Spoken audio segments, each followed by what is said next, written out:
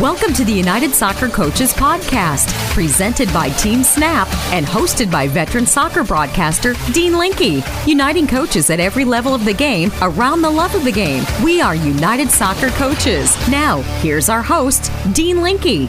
And coming up on today's United Soccer Coaches Podcast, Stephen Goff. He has been a writer for the Washington Post for almost 30 years now, covering a ton of men's World Cups, ton of women's World Cups. He was over in France for all of the USA games, including their deciding victory in the championship game over Holland. He covers the NWSL. He covers the U.S. men's national team, Major League Soccer, USL Championship. We'll talk women's soccer, NWSL, U.S. men's national team, Major League Soccer, USL Championship, and even the ICC. He's not a fan, folks, but we'll get his take on that as well. Stephen Goff. And then the North Carolina Courage. A lot of you know that I've been the longtime voice of the North Carolina Courage and the North Carolina Football Club. Just yesterday, the 4 players from the Courage who helped the USA win their 4th World Cup, talking about Sam Mewis, Abby Dahlkemper, Crystal Dunn, Jessica McDonald. They had a press conference. We'll bring you their take on what happened in France and what's going to happen in the future of the NWSL, maybe building a stadium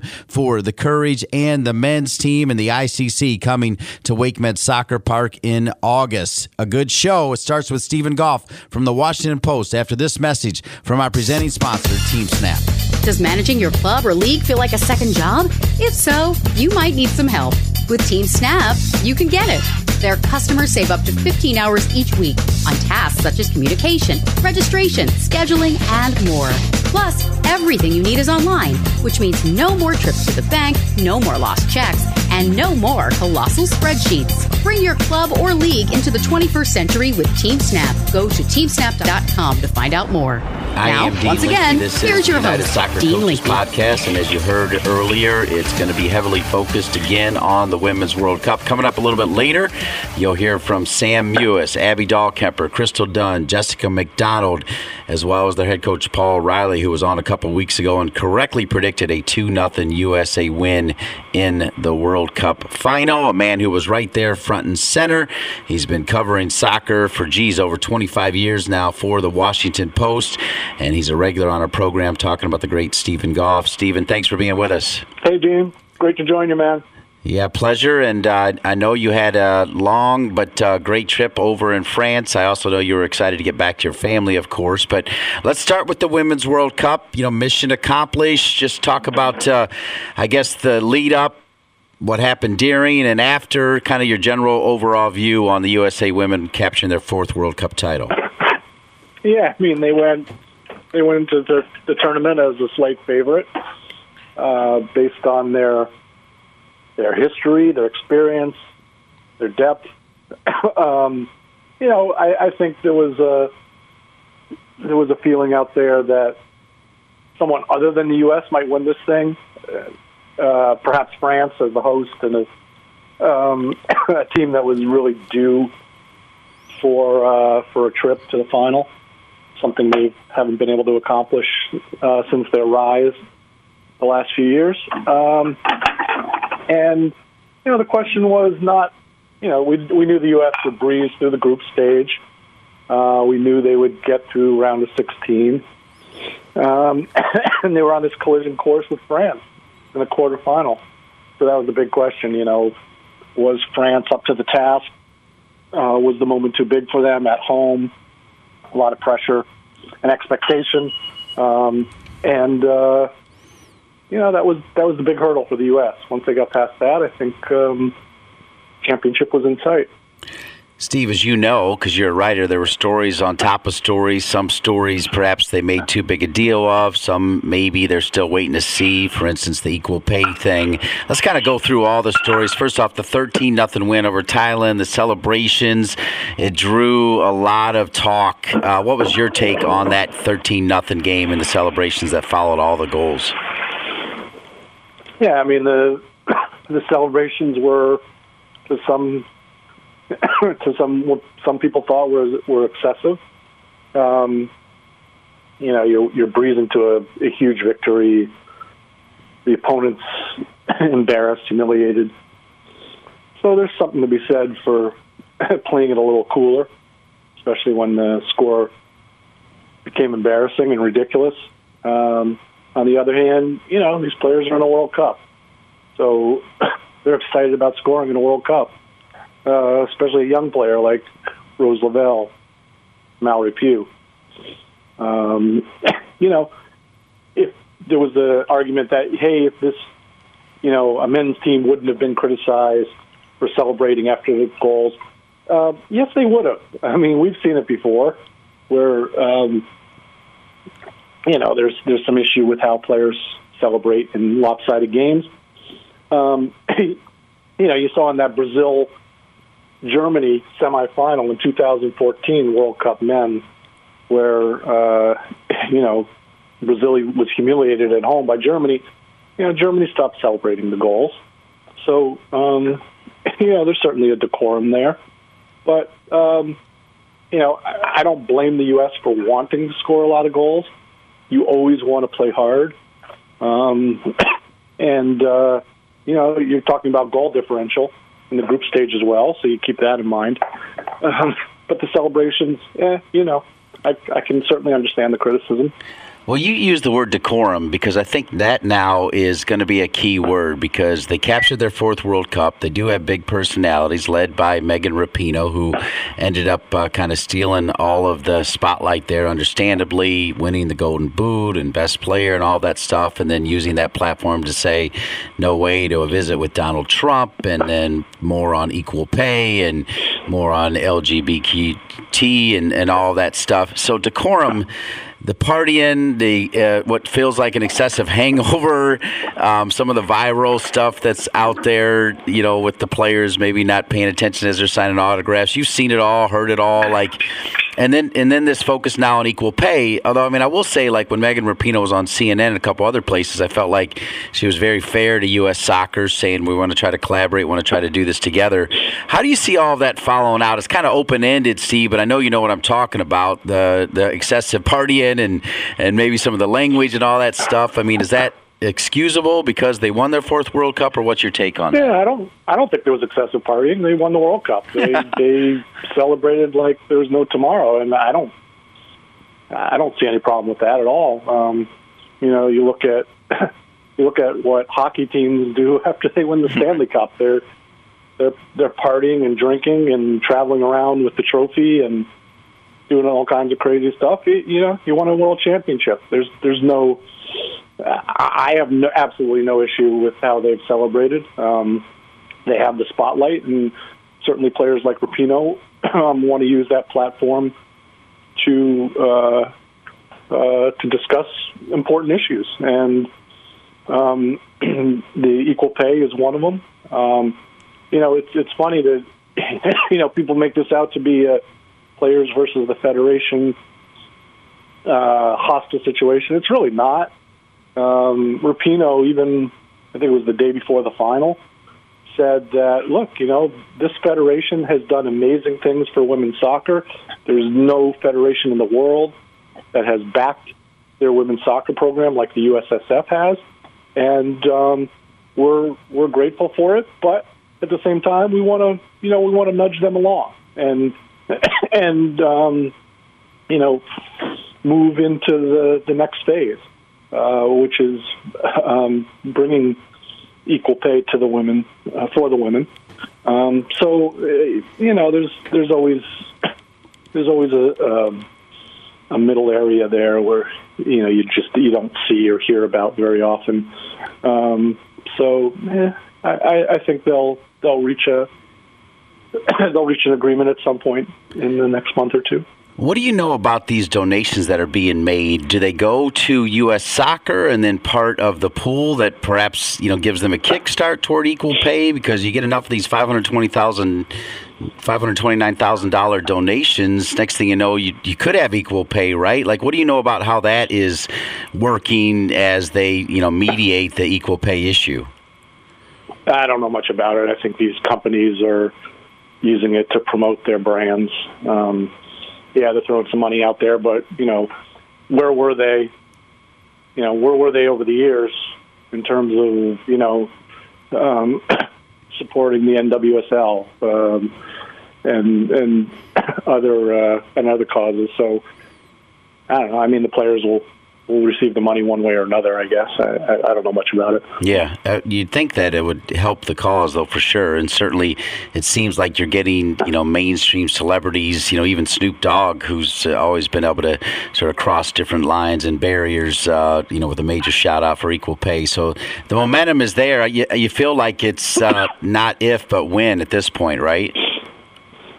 Yeah, I mean, I think, they're going into mediation, and they're going to attempt to solve this issue, and I think it'll reach a conclusion at some point. Well, now they're back. They're with their clubs. You'll hear later on this podcast coming up the 4 players for the North Carolina Courage. Without question, the best team in NWSL. Lost only 1 game last year, back in first place. Now they get all these players back. From where you sit, knowing how many players from the NWSL played over in the World Cup, I'm pretty sure it was the number 1 represented league. The league is working. Now it needs to keep working, right? They need to continue to ride the passion and progress of this latest World Cup, correct? Yeah, no, that's a big question. Is can they benefit from a World Cup bump in media attention and ticket sales and sponsorship? We've seen it already with the ESPN taking on 14 matches the rest of the year. Budweiser sponsorship. This past weekend, we saw a slight bump in attendance, and that was without the U.S. players stepping on the field yet for their respective clubs. I think we'll see a greater impact this weekend. I know here in Washington with Rose Lavelle and Mallory Pugh back in market. They should do well at the gate. I think the league needed something like this. It's very strong in markets like Portland. Utah has done well, Carolina to an extent, but for the most part, it's struggled in places like Houston, Chicago, certainly Sky Blue, New Jersey. DC team plays well outside the city and has trouble attracting people from inside DC to come out there. I think they need something like this, and this is their moment.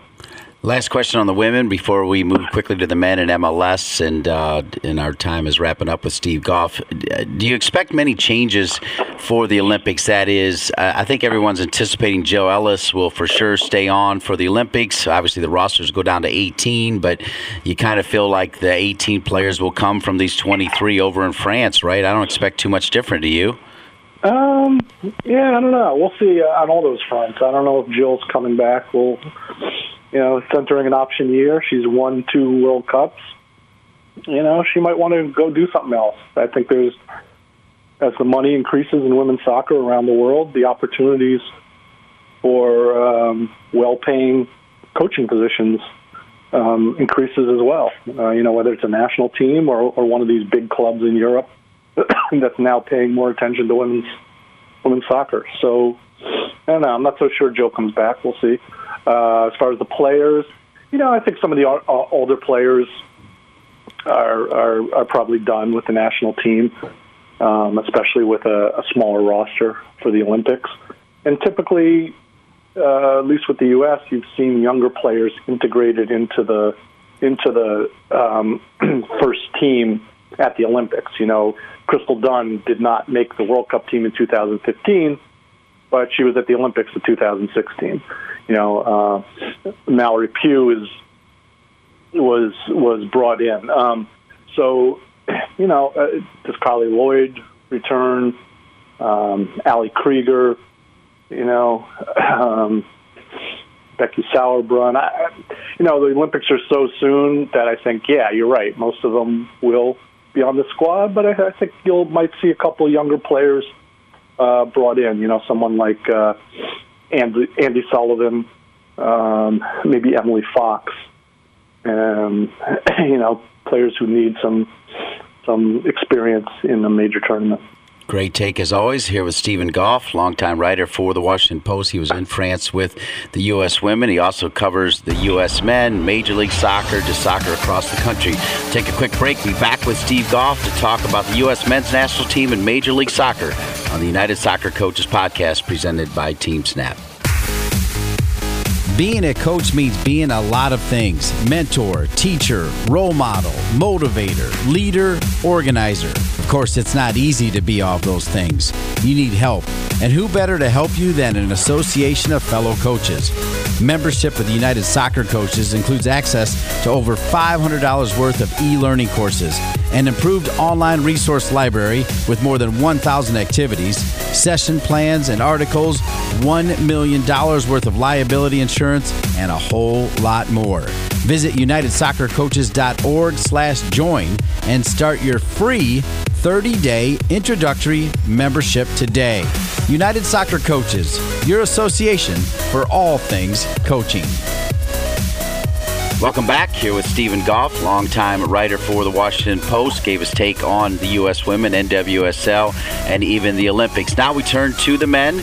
They made it to the Gold Cup final. I realize you weren't there because you were over in France watching the U.S. women win their fourth World Cup. Mexico beat the USA 1-0. I was there, Steve, 63,000, felt like 55,000 Mexicans. Incredible atmosphere. When they scored, you had to run and hide because you were going to get drenched. But Mexico, obviously the best team right now in the CONCACAF region. Your take on where Mr. Berhalter is right now with the U.S. men's team?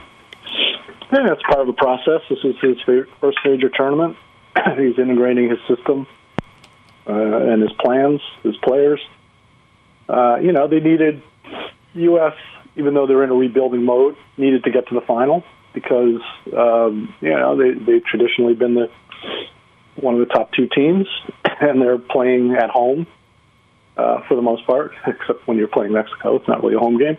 I think the minimum standard for the U.S. team going into this tournament was getting to the final. They did that. Mexico is the stronger program right now in CONCACAF. Mexico was the favorite, and Mexico ended up winning the championship. I didn't watch it because I was in France. I tried to keep tabs on it best I could. And, there seemed like some very strong performances, and then there were some shaky things. And, the Curacao game only being 1-0 was certainly cause for concern.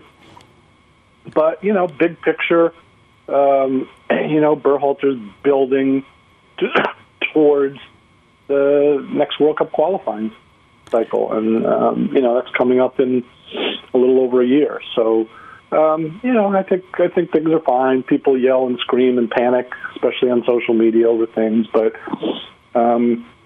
he seems to have a good grasp of things, and we'll see where this heads over the next 12, 14 months.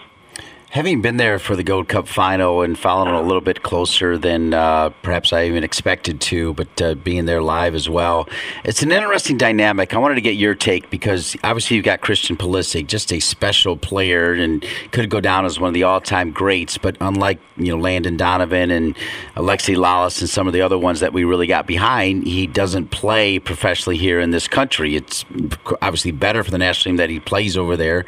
Most of the team actually plays overseas, which shows that we've got some great, incredible players. The future is bright with these youngsters. But as far as an identity or the country getting behind the team, it feels like because of those reasons, it may take a little bit longer. And, of course, not making that World Cup didn't help the situation.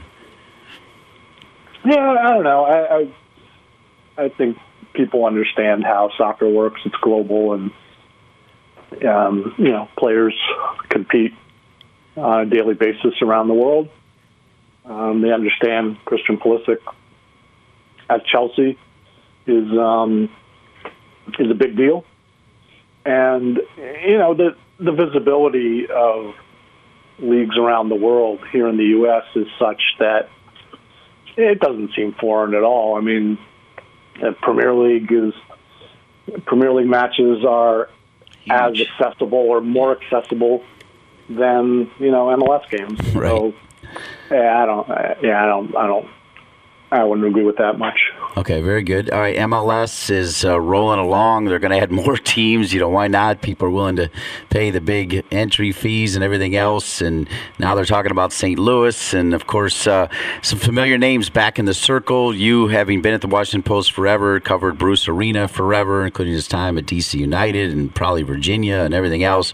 He's done a nice job coming back to New England, given that program, which was down in the dumps, a big spark. It could shape out for a really fun end here and a stretch down to the playoffs for the entire league. But start with what Bruce has done. Bruce's experience, his insight has paid off, and this is a sign that New England is, finally, after dragging their feet, is perhaps ready to make a commitment. The league has passed New England by over the years. The Krafts were one of the original investors, and they helped keep the league alive when it was in trouble around 2001, 2002. But they haven't spent the money. They haven't built their own soccer stadium. They've been one of the low-budget teams over the years in MLS, and now, they made a big splash for Bruce. Bruce is not there on a minimum wage salary. He's making a lot of money. They've gone out and gotten a player from Mexican League, the forward, Argentine forward, and they seem willing to spend more money. So you combine all those factors, and perhaps New England will be a player of sorts down the stretch of the MLS season and maybe heading into postseason. I think Bruce looks at it more towards next year because there's only so much you can do when you jump into a team mid-season. They do have this transfer window now, but you have limitations. So it's a positive sign for the Revolution and a positive sign for soccer in New England in general, which has just been kind of treading water on the MLS stage for many years. Sticking with soccer, Loudoun United, USL Championship. They've got some young players that come up and down with DC United. Donovan Pines played as early as 10 days ago and then got the start for DC United against the New England Revolution. So obviously that's working up and down. I mean, it seems like the collaboration now between USL Championship and Major League Soccer is working better than ever. What's your take on that, Steve? Yeah, I think so. I mean, here in Washington, they had a long-time relationship with the Richmond team, but, Richmond was an independent club. They had their own ideas. Now DC is operating Loudoun United, which is in the western suburbs. And, there's a stronger bond connection there, similar philosophy.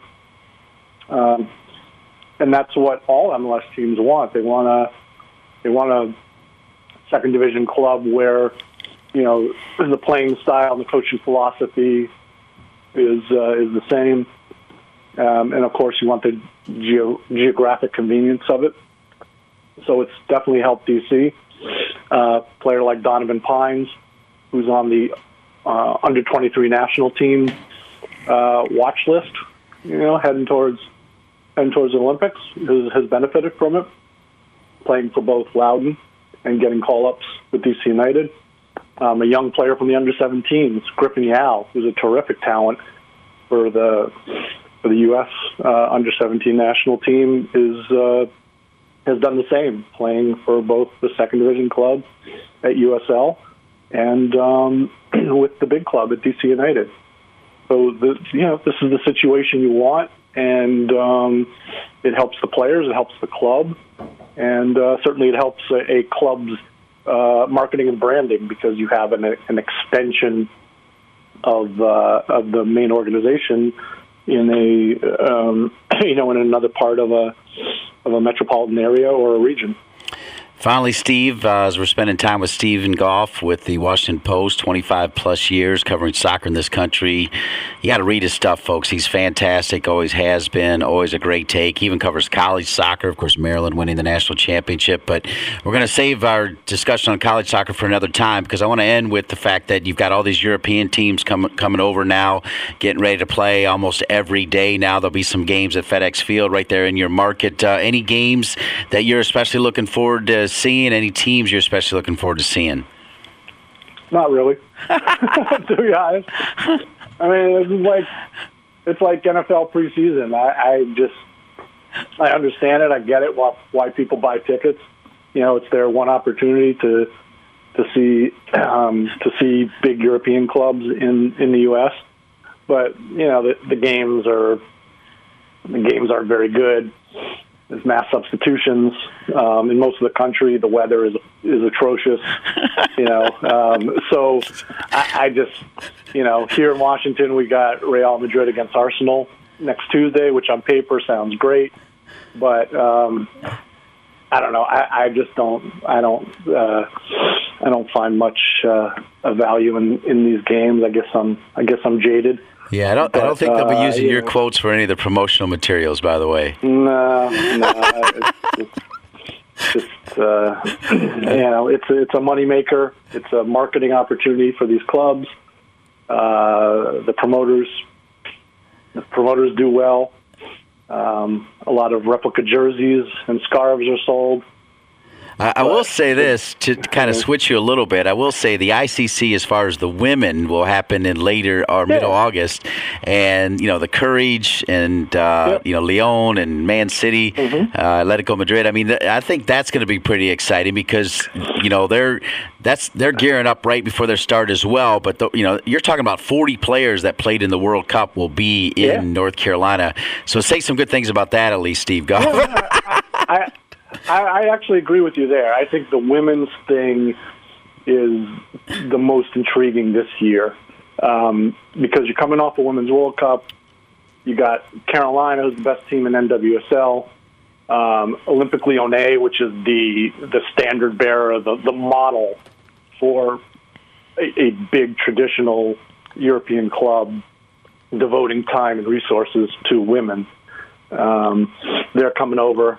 Plus, who's it? Atletico Madrid? Yep. Right? Best team in Spain, or one of the best teams in Spain. And who's our fourth team? Germany? Man City. German team? Oh, Man City, of course. Yeah. So, no, I find that much more intriguing. You have them all in one location, in a good setting, playing over a few days.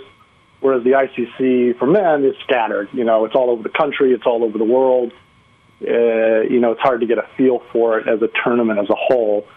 The women, though, I think this is the start of something good. And really, in women's soccer, you don't have the opportunity to play teams very often outside your league. I mean, certainly in Europe, you have the Women's Champions League.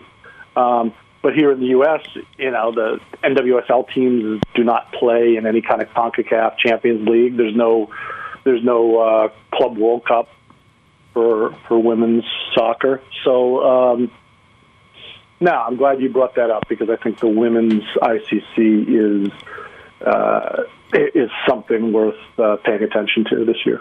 All right, good stuff. Stephen Goff, longtime writer for the Washington Post. Coming up, you'll hear from the North Carolina Courage press conference welcoming back all 4 players from the USA, Crystal Dunn, Jessica McDonald, Sam Mewis, Abby Dahlkemper. Also there was Abby Erzek from New Zealand, Dabinia from Brazil, Stephanie LeBay from Canada. More talk on women's soccer. I want to thank Stephen Goff.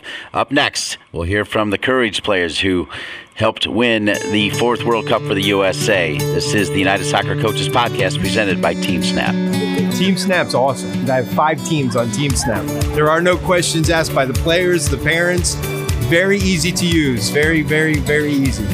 Simple to use. Everyone, you know, everything's right there. Messages, availability, boom, boom, boom. I've looked at other things, and I think Team Snap sets the bar for this type of team management software. It's the best that I found.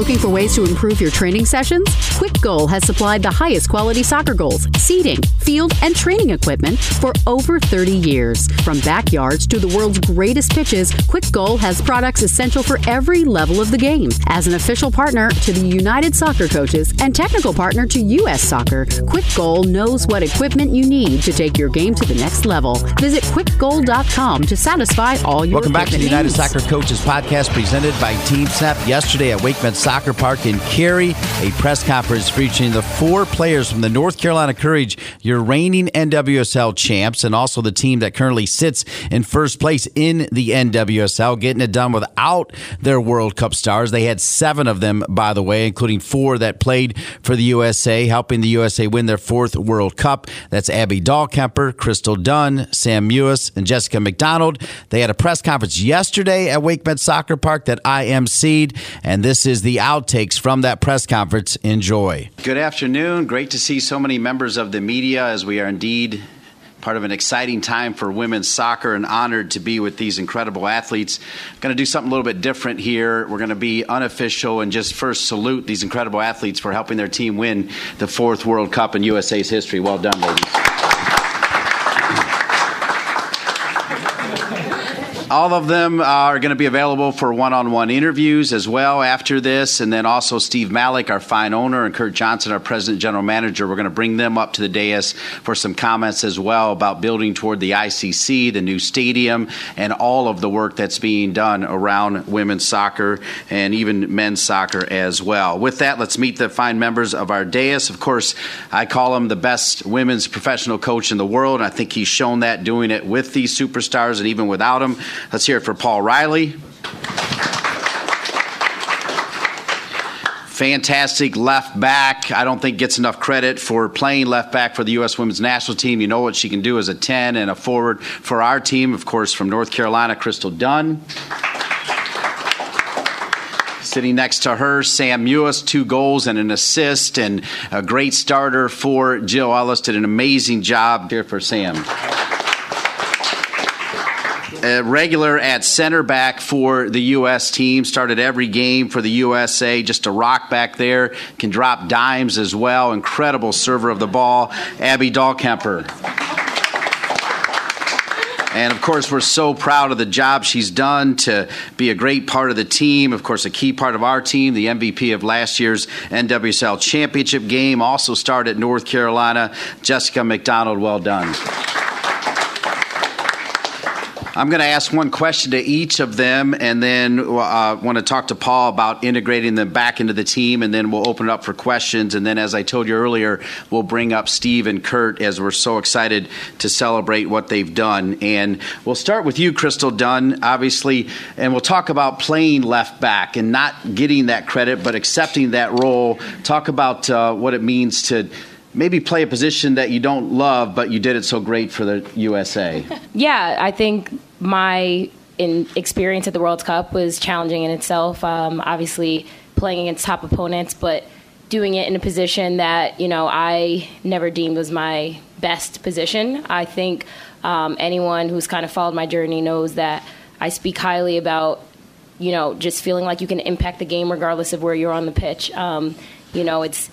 It was an honor to obviously be in that role and be a starter, a left back in the World Cup. But I think, it was challenging. And I think everyone just needs to always accept your role and do it to your best ability. And regardless of if that's your number one position or not, it's just about impacting the game regardless of where you are on the field.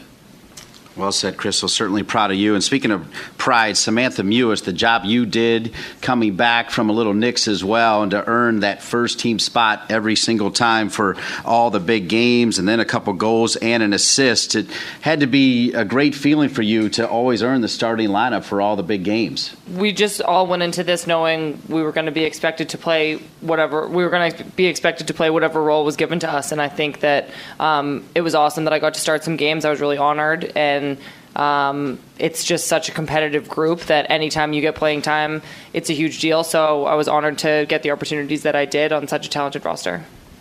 Well, you definitely had a great advocate back here for Paul Riley talking about the job you did as well. It was fantastic. Speaking of fantastic, Abby Dahlkemper, just a rock back there, solidifying the center back position and the balls you serve as well.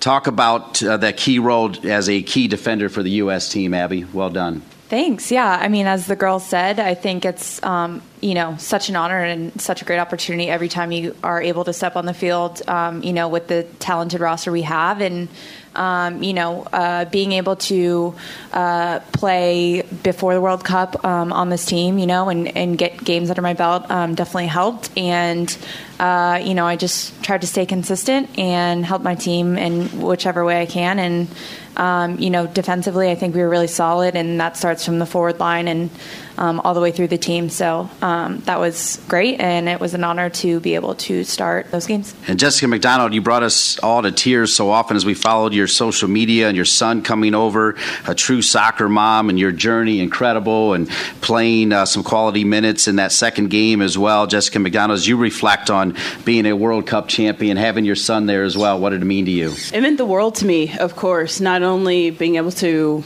represent the best team in the world, because it's obviously a dream come true, but to also represent my child, just a human being that obviously I take care of, that looks up to me day in and day out. And it's an honor to obviously represent the crest on my chest, but also just to see the happiness on his face and being able to experience this, because this is big. And I'm just happy at the end of the day, he's at an age right now, he's 7 years old, where he's going to remember this. And hopefully that moment, him holding that trophy, is something that's just going to inspire him with whatever it is that he wants to do in the future. Always great spending time with Paul Riley. Paul actually guessed the score 2-0 5 days before the game against Holland as well, and broke down all of his players. Paul, first off, talk about what it means for the NWSL to have the USA win their 4th World Cup.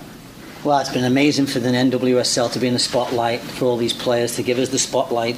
I think when you look through the world's best players, most of them obviously were at the World Cup, and it's every 4 years, and I think we have to do better than every 4 years. We have to do it every year. But when they come back to their clubs, obviously it's a big part of the club business too, to have them back in town and haven't been able, people in the local area been able to watch them. But for the NWSL, it's been massive, I think, and I think you can see the difference in the ticket sales throughout the league. Chicago sold, I think, 12,000 already for this weekend's game, so I think it's been massive plus for the league. But we have to continue it, and the quality of play, they have to bring that quality they showed in France here now, and that goes for every player that's in the league, because the teams have done well without them, and now I think we want to improve the play even more so, and I think it's a big part of the future of the next 3 or 4 months. And we have the ICC coming here too, the best players in the world coming to North Carolina again, so it's a great opportunity for these players. And I said to Sam this morning that we talked yesterday about 23 games between now and Christmas, and I said there's only one game, and that's Sunday's game. And I think for all 4 of them, and for every other player coming back in the league, it's about the next game preparation, where there's more recovery, more training, more sprint work, less sprint work, more sleep, whatever it takes for that one game, and just really trying to improve in that one game. And they can still grow. There's a young team. We have a young team. These guys, besides Jess, who's still... Come on. No. I was going to say going into your prime. Jess is going into her prime. I was just about to say Jess is going into her prime.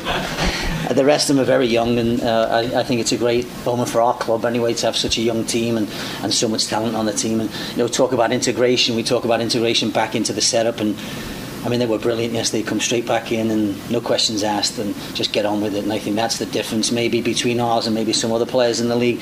But I want it to be that they come back for every team in the league, and the fans understand how much they care about their club. And I don't think you have to ask them how much they care, because the next game's Sunday, and the whole focus is Sunday now, and they've had 10 days to enjoy themselves, and they did enjoy themselves, and now they're back and they're sweating again. They were out there sweating yesterday. Sam looked at me and goes, it's not easy, and that's the way it is. Hard is fun, and they'll get on with it again. And my job's to make sure that every single player sitting up here gets better before the end of the season, because there is no finish line. They've got to keep pushing forward. They've got to keep pushing on. I want them to be better. I want them to be better players, and the World Cup is not the end of their careers. It's the start of their careers.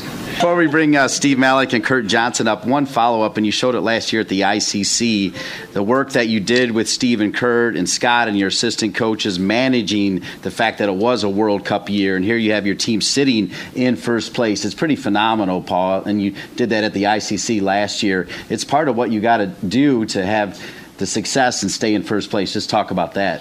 Big thing for us, I think, was during the pre and the March and April, the preparation was to get these guys ready for the World Cup. So the environment had to be top level for these guys to be able to prepare themselves for the World Cup, which they did, which all the players in the group did. And now that they've come back, their job is to make sure that every player who's been playing is pushed to their limit and their environment, and not to come back and take things for granted, because the players that have been playing need still to get better, and they've got better through playing time. And so there needs to be pressure on those jobs from these guys, and there needs to be pressure on their jobs from those guys, and I think that's what makes a competitive environment. But the team, I thought if we were within 5-6 points when the World Cup finished, we'd be okay. At least we'd be in the running for it, and it's a little bit better. But I think it's a mixture of us doing okay in the last couple of games, and everybody else just, there's no points difference between anyone. We could be first or we could be sixth, and I don't really care about what position we're in. I would prefer to be sixth within 5-6 points, but the team's been really good. The energy level's been fantastic, and I think people like Recaro and Kristen Hamilton and these type of people have really matured into really good soccer players and footballers. And I think that who's the next one? Who's going to be the next player? Is it Kristen Hamilton going to end up leading scorer in the league? And I think there's a lot of stories about it. But Kristen knows that Jess Mack's back, Crystal's back, and Sammy's back, and so Kristen Hamilton has to be better. Lynn Williams has to be better. I saw Lynn Williams play this morning. She was outstanding this morning. Not that she's not usual, but I feel like there's a little extra kick in everybody's stride this week as everybody comes back in. So I hope that's a good omen. Yeah, and Crystal and Sam, if you could just echo the thoughts of winning the World Cup, but then also following your professional team and seeing them have success while you're over in France. What did that mean to you? Yeah, we talked about it all the time when we were away. We were so proud of the team. I'm big on kind of talking smack to my national team teammates. So whenever we, had a great showing, got points, I was always, talking smack at breakfast the next morning. So I think it's a complete weight off our shoulders, I think, knowing that our team was in such great form and just doing so well. And players like Kristen Hamilton scoring bomb goals, like doing above and beyond stuff for the team is incredible. This is exactly what we wanted. We want our team to be informed so that when we get back, everybody could feel, good and have been in stride already before we all return. Well, it is about seizing the moment, not just for the next home game, but for a long time down the road. Of course, we are hosting the ICC. We are hosting the NWSL Championship game. And while you were gone, big announcements on what's happening in Southern Raleigh as well. So with that, we'd like to bring up two of our fearless leaders, the owner of the North Carolina Courage and North Carolina FC, Steve Malik, and the longtime president and general manager of both clubs, Kurt Johnson. And Steve, so great to have you right next to me. Big announcement. We love the World Cup. The Courage keep winning. Your posts and tweets are awesome as well about seeing the Courage keep going on. But this team is coming back to some exciting times indeed. So first, I just want to say to all of y'all out there that, and to these women, that we could not be more proud of you. So thank you for representing us to the whole world, and you made us look great. I'm starting to get used to that, so thank you. Appreciate that. Yeah, there is a lot going on, and a lot of folks want to talk about our stadium plans and development and entertainment district downtown. But I think today, we ought to be focusing on the club and the league. And I just say, while the World Cup was going on, for the league to announce an ESPN media deal. To be this weekend, you'll be on ESPN2 with a big raucous crowd in Chicago. It's been a big lift for the league, and we're so happy that they did dominate yet again on that world stage, and we do have the best league in the world. For Budweiser, for instance, to be stepping up, and I couldn't be happier that not only did we get a strong, great brand as a national sponsor, but their whole attitude around being a supporter as opposed to being an advertiser speaks volumes, and I think there are lots of others that are coming and are interested in getting on board and supporting women's soccer, women's professional soccer, the NWSL, and none of that would have happened, frankly, if the whole country and world wouldn't have gotten lifted up by the performance that they just had and the whole team. So we're very thankful of that. One thing I will say about the stadium is as we pursue that Downtown South initiative, we think these women deserve the best facilities in the world, that we need to invest in them. We need to give them the opportunity to continue to grow. Paul mentioned how young 3 of them are and how we have a player in her prime. And we want to continue to give them every opportunity to get better. We cannot be complacent. The rest of the world is doing their best to catch us. And with us having the best club team, we need to provide them with the best facilities. We need to provide our fans with the opportunities to have entertainment around the game so that they can experience the full benefits of being a supporter. And so we're excited to have them back, excited for the league, and all of the energy that they have brought, not just on the field, but for the cause of equal pay and for investment in the women's game. So we thank them for making that happen. Great job, Steve Malik and Kurt Johnson. So much still going on. Tomorrow, Town Council, the governor is going to welcome the team on Friday.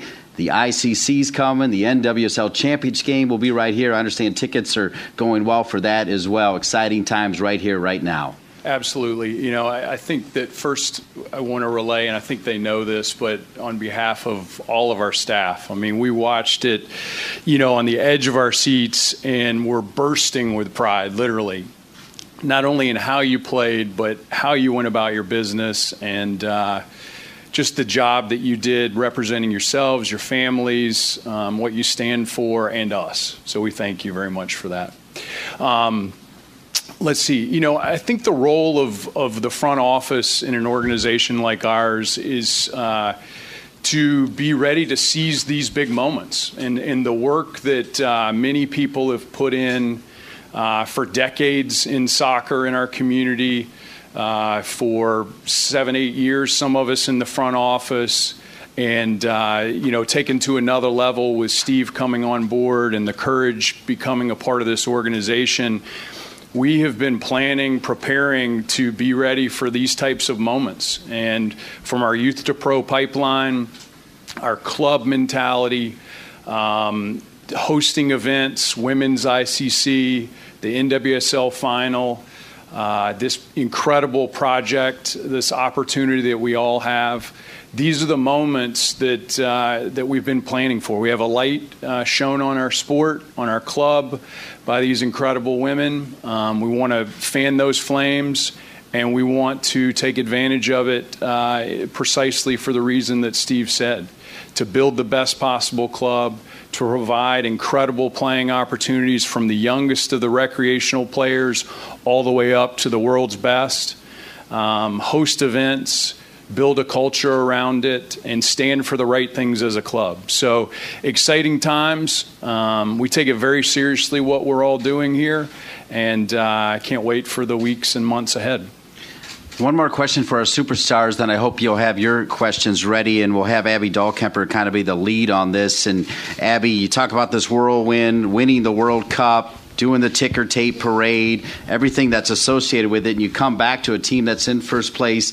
You see this stadium and the announcement that the team made while you were in France as far as the future, a stadium that you could be playing in 4 or 5 years. What do you think it means to this club and to you? It's exciting times, and I think, you know, winning the World Cup obviously was so special and so, you know, such a cool experience. But, you know, coming back into this environment, this club, world-class, front office, coaches, players.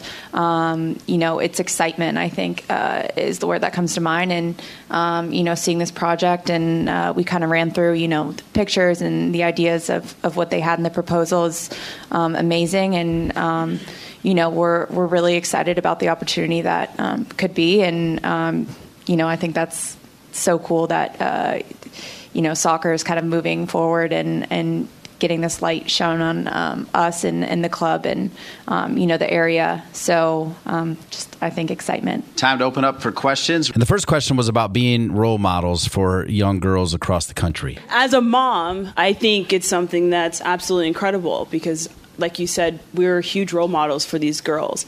And when it comes to equality, especially, we're here to kind of put our foot down on that. And obviously being a successful club, being a successful USA team in the World Cup, I mean, this is the start of something big, something historical. And this is something these little girls want to be a part of. And for them to be able to see us live and in action, that's something really cool. And imagine actually meeting your role models as well, because we're very good at meeting the fans after the games. And, we get all the feedback from all the little kids out there, and just to see a smile on their face, that's life-changing. These kids are going to remember that for the rest of their lives. They're going to remember the World Cup championship for the rest of their lives. They're going to remember meeting the NC Courage ladies that played in the World Cup, and not only that, but won an ICC tournament, that won an NWSL championship, that won an NWSL Shield. I mean, the list goes on. And to be able to see that live and in action, that's something big and something really cool and something that's going to inspire them in the future. So that's very important for little kids. That was Jessica McDonald answering the question about being role models. The next question came from Neil Morris asking why it seems like more than ever,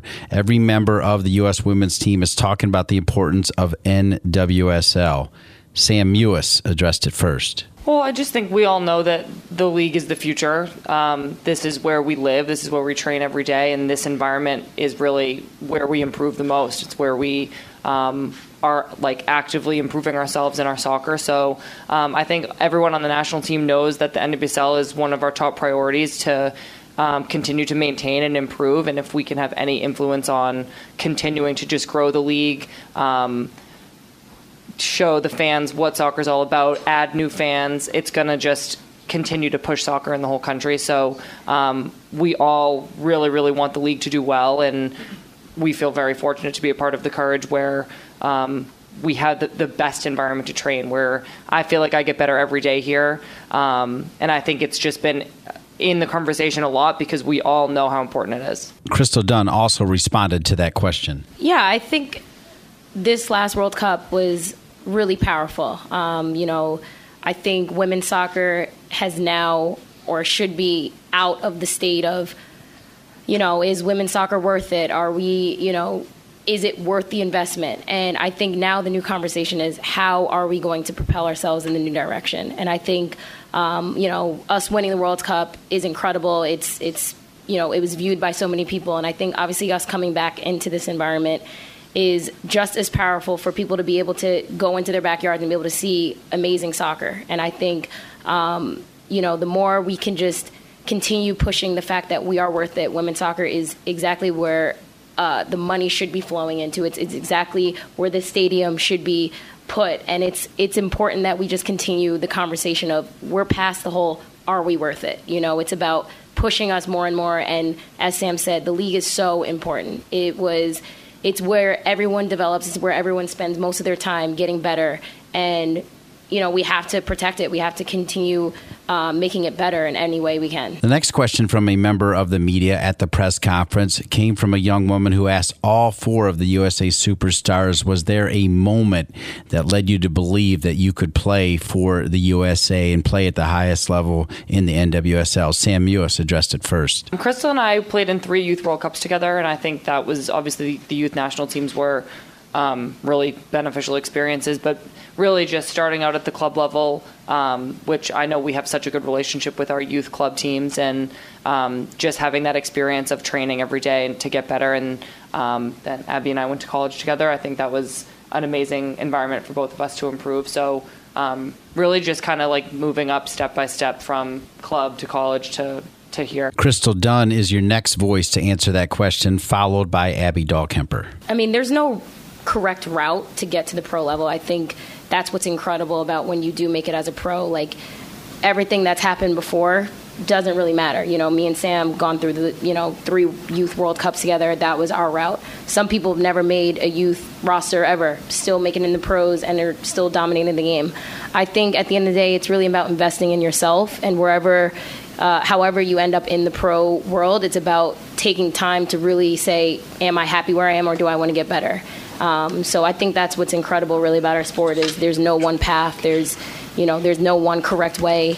Now you're seeing people go overseas or leaving college earlier. That's going to be probably a new era in the next coming years. But at the end of the day, it's really about your own personal investment and choosing what's best for yourself. There is a point, I think, where you have to, really dedicate and sacrifice a lot in our lives, our personal lives, to try and make our goals, reality. And I think, every one of us sitting up here would say that hopefully our goal one day would be to play at the highest level, to represent our country at a world stage. So I think definitely a lot of sacrifice, and I think, time and effort and our social lives maybe got hindered a little bit, but yeah, exactly. So, no, but I think, and it helps having these group of girls up here, and, we've been through so much, and we're so thankful for that. But, it also takes a lot of sacrifice and a lot of hard work. And, even the girls on the Courage too, we're playing in the best league in the world, and,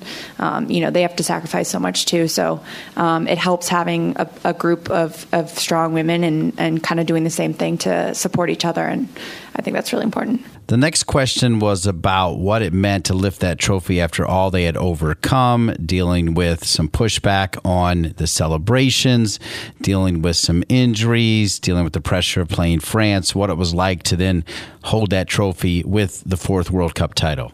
I mean, it's an indescribable feeling because obviously we took it one game at a time. It's like, okay, we beat Thailand, get that out of the way. We're focused on the next game. And so just going from January, where the rest of the world was kind of worried about the USA women's national team, to us, we were just worried about ourselves, our bubble, the process, and how we were going to peak at the right time into the World Cup, and all the hard work that we had put into to hoist that trophy up.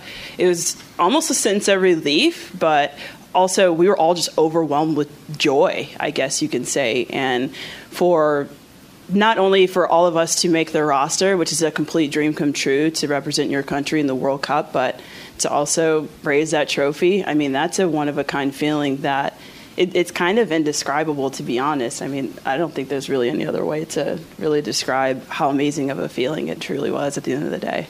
That answer right there came from Jessica McDonald. She would also take the next question directed at her about how the NWSL indeed helped her get a spot on the national team. Times have definitely changed from now in comparison to, let's say, the 99 team.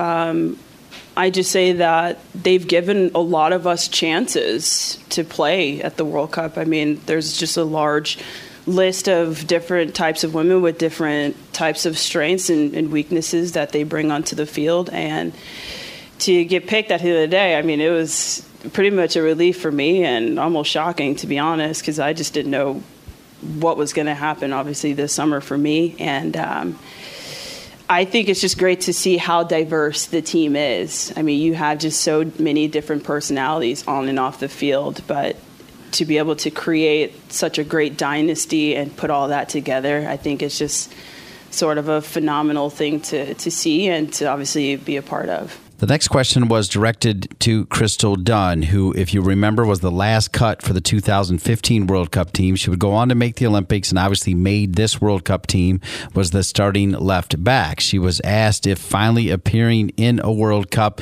if it exceeded her expectations. Yeah, good question. I mean, yeah, it was quite interesting. I have a bunch of caps with the national team. It was my first World Cup, playing a very strenuous position on the field. And I think for me, I just took it one game at a time. I think each game, to sum up the whole World Cup, provided many challenges. The Thailand winning 13-0, then, all the media about, us celebrating that kind of thing. And then Chile, obviously, having so much rotation, it was incredible that we were so deep going into the World Cup. Sweden, there's always the Sweden-USA kind of dilemma. And then, knockout round start. And I think for me personally, I always felt like all I can do is put in max effort and, play my role to my best ability. That's always what got me through. What made me feel most confident was knowing that, I went into every game thinking I'm going to impact the game. I know I'm going to do something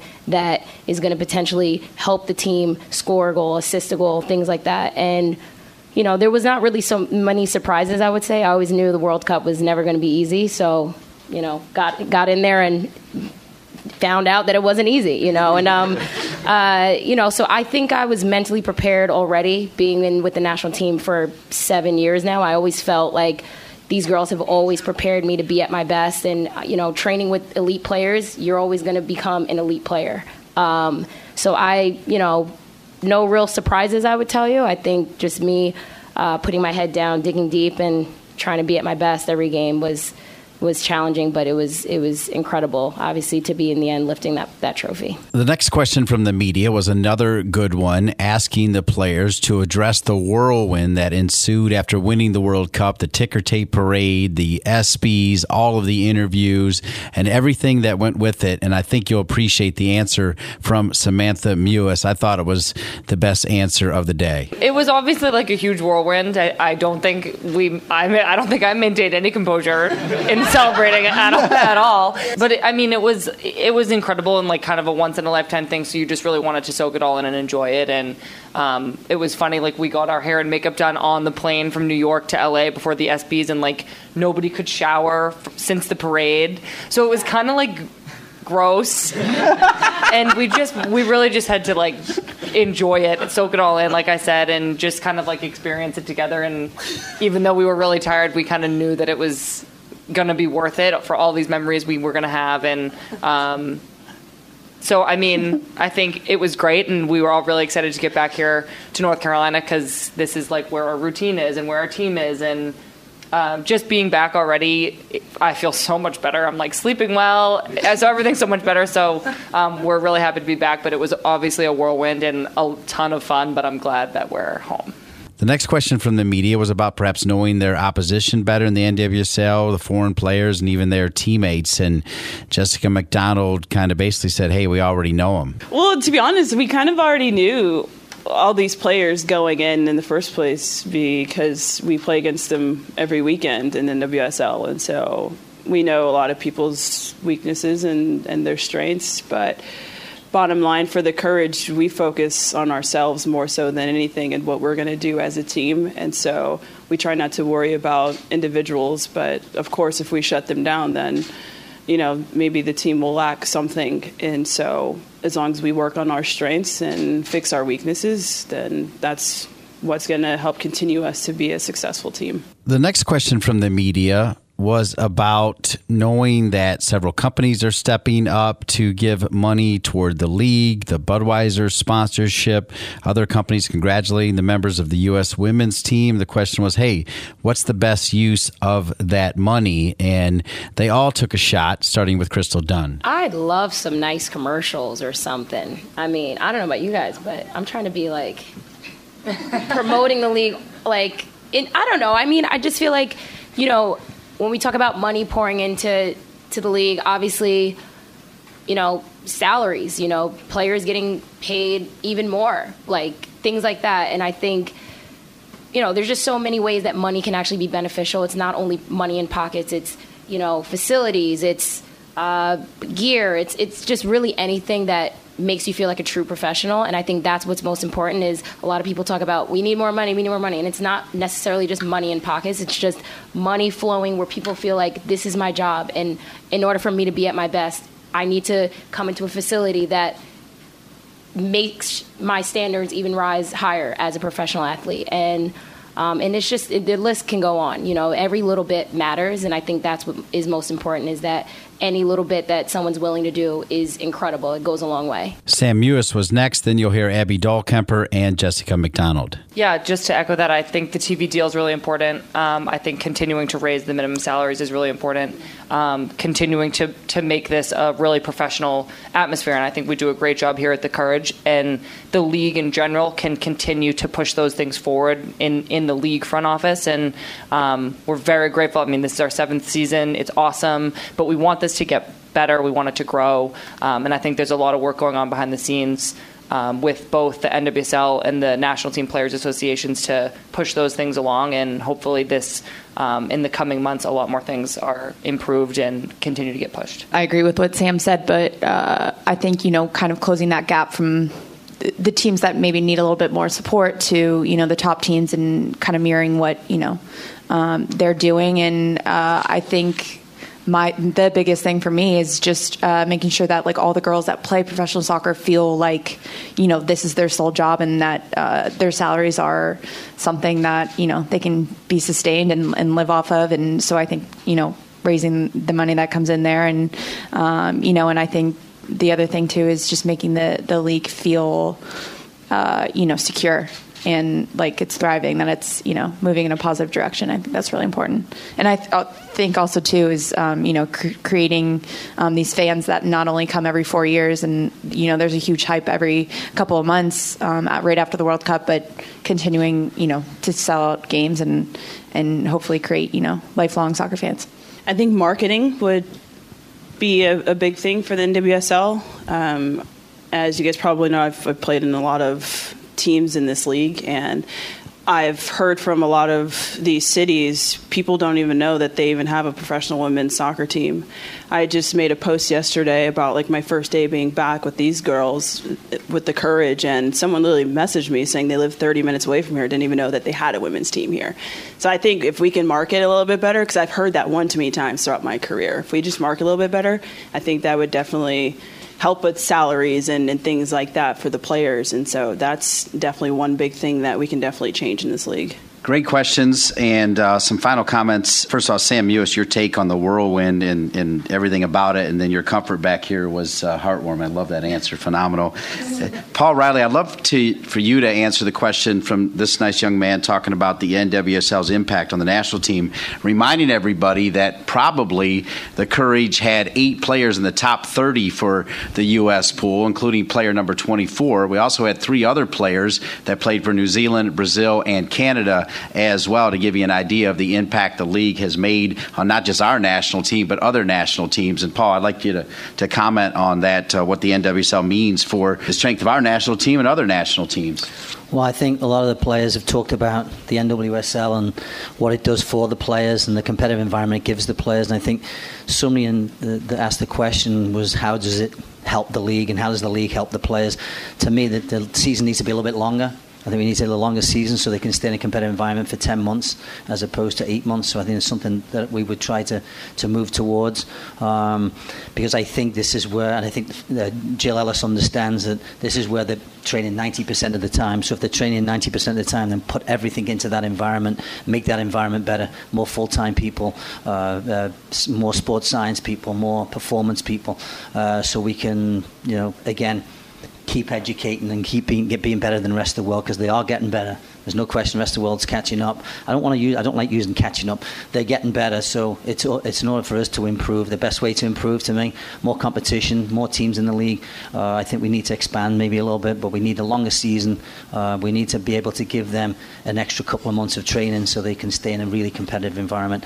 The NWSL, talk about the best league in the world. For me, it's the most competitive league in the world. I want it to be the best league in the world, and that takes everybody, all the clubs, to be able to push on, not just 2 or 3 clubs. We can't afford to be carrying 2 or 3 clubs. It needs everybody on board, and everyone in the league needs to help everybody. And I want to see the parity of the league continue, because it's no good for anybody. I tell them all the time that every game's really important in this league, and there's hard games. When you play Sky Blue, it's a hard game, and I want that to continue. I don't want that not to continue. I think it's important for these guys. It's improvement for their competitiveness to be able to improve. And I don't know if I answered the question, but that's what I think. Kurt, real quick, as you reflect on the answers from our superstars and Paul and even Steve and the well-informed questions of our media, what's your takeaway here on another great day?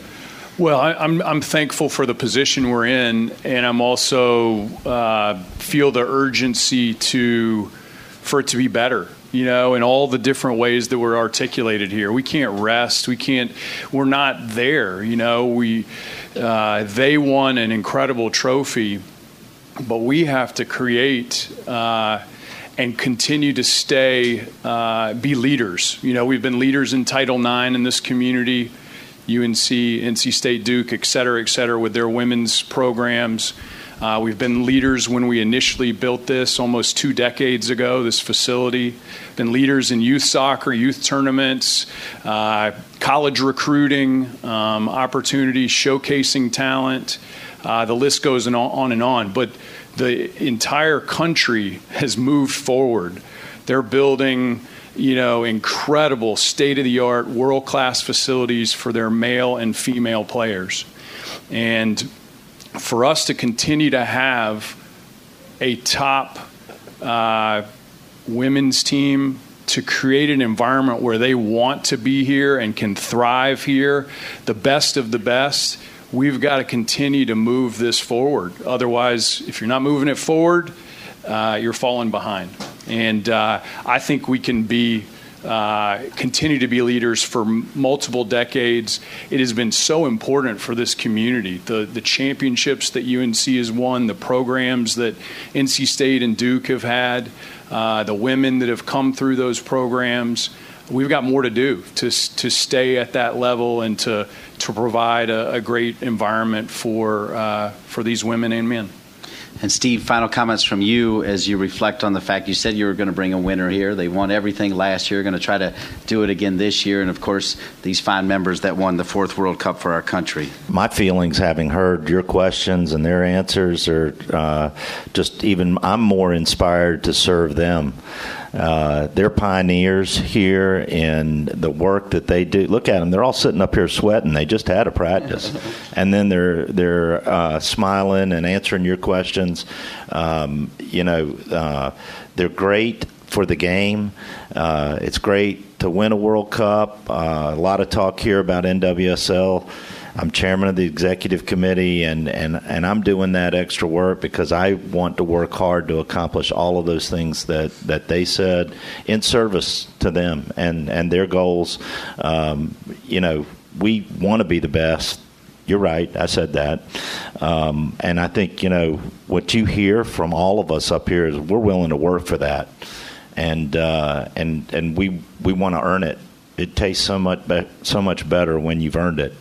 And so we're out there doing that on behalf of our community and for them, our country. So couldn't be more proud. A special thank you to the North Carolina Courage, Marco Rosa, Jorge Acuna, and also Kyle Lang from Triangle Video Productions for doing such a great job at the press conference and giving us the audio so you can hear. Also want to thank Stephen Goff from the Washington Post, Mike Knipper, Sean Chevrolet, and all the great folks at United Soccer Coaches. I'm Dean Linke reminding you, first week of August, we will come every week with the United Soccer Coaches podcast presented by Team Snap. Have a great week, everybody. So long.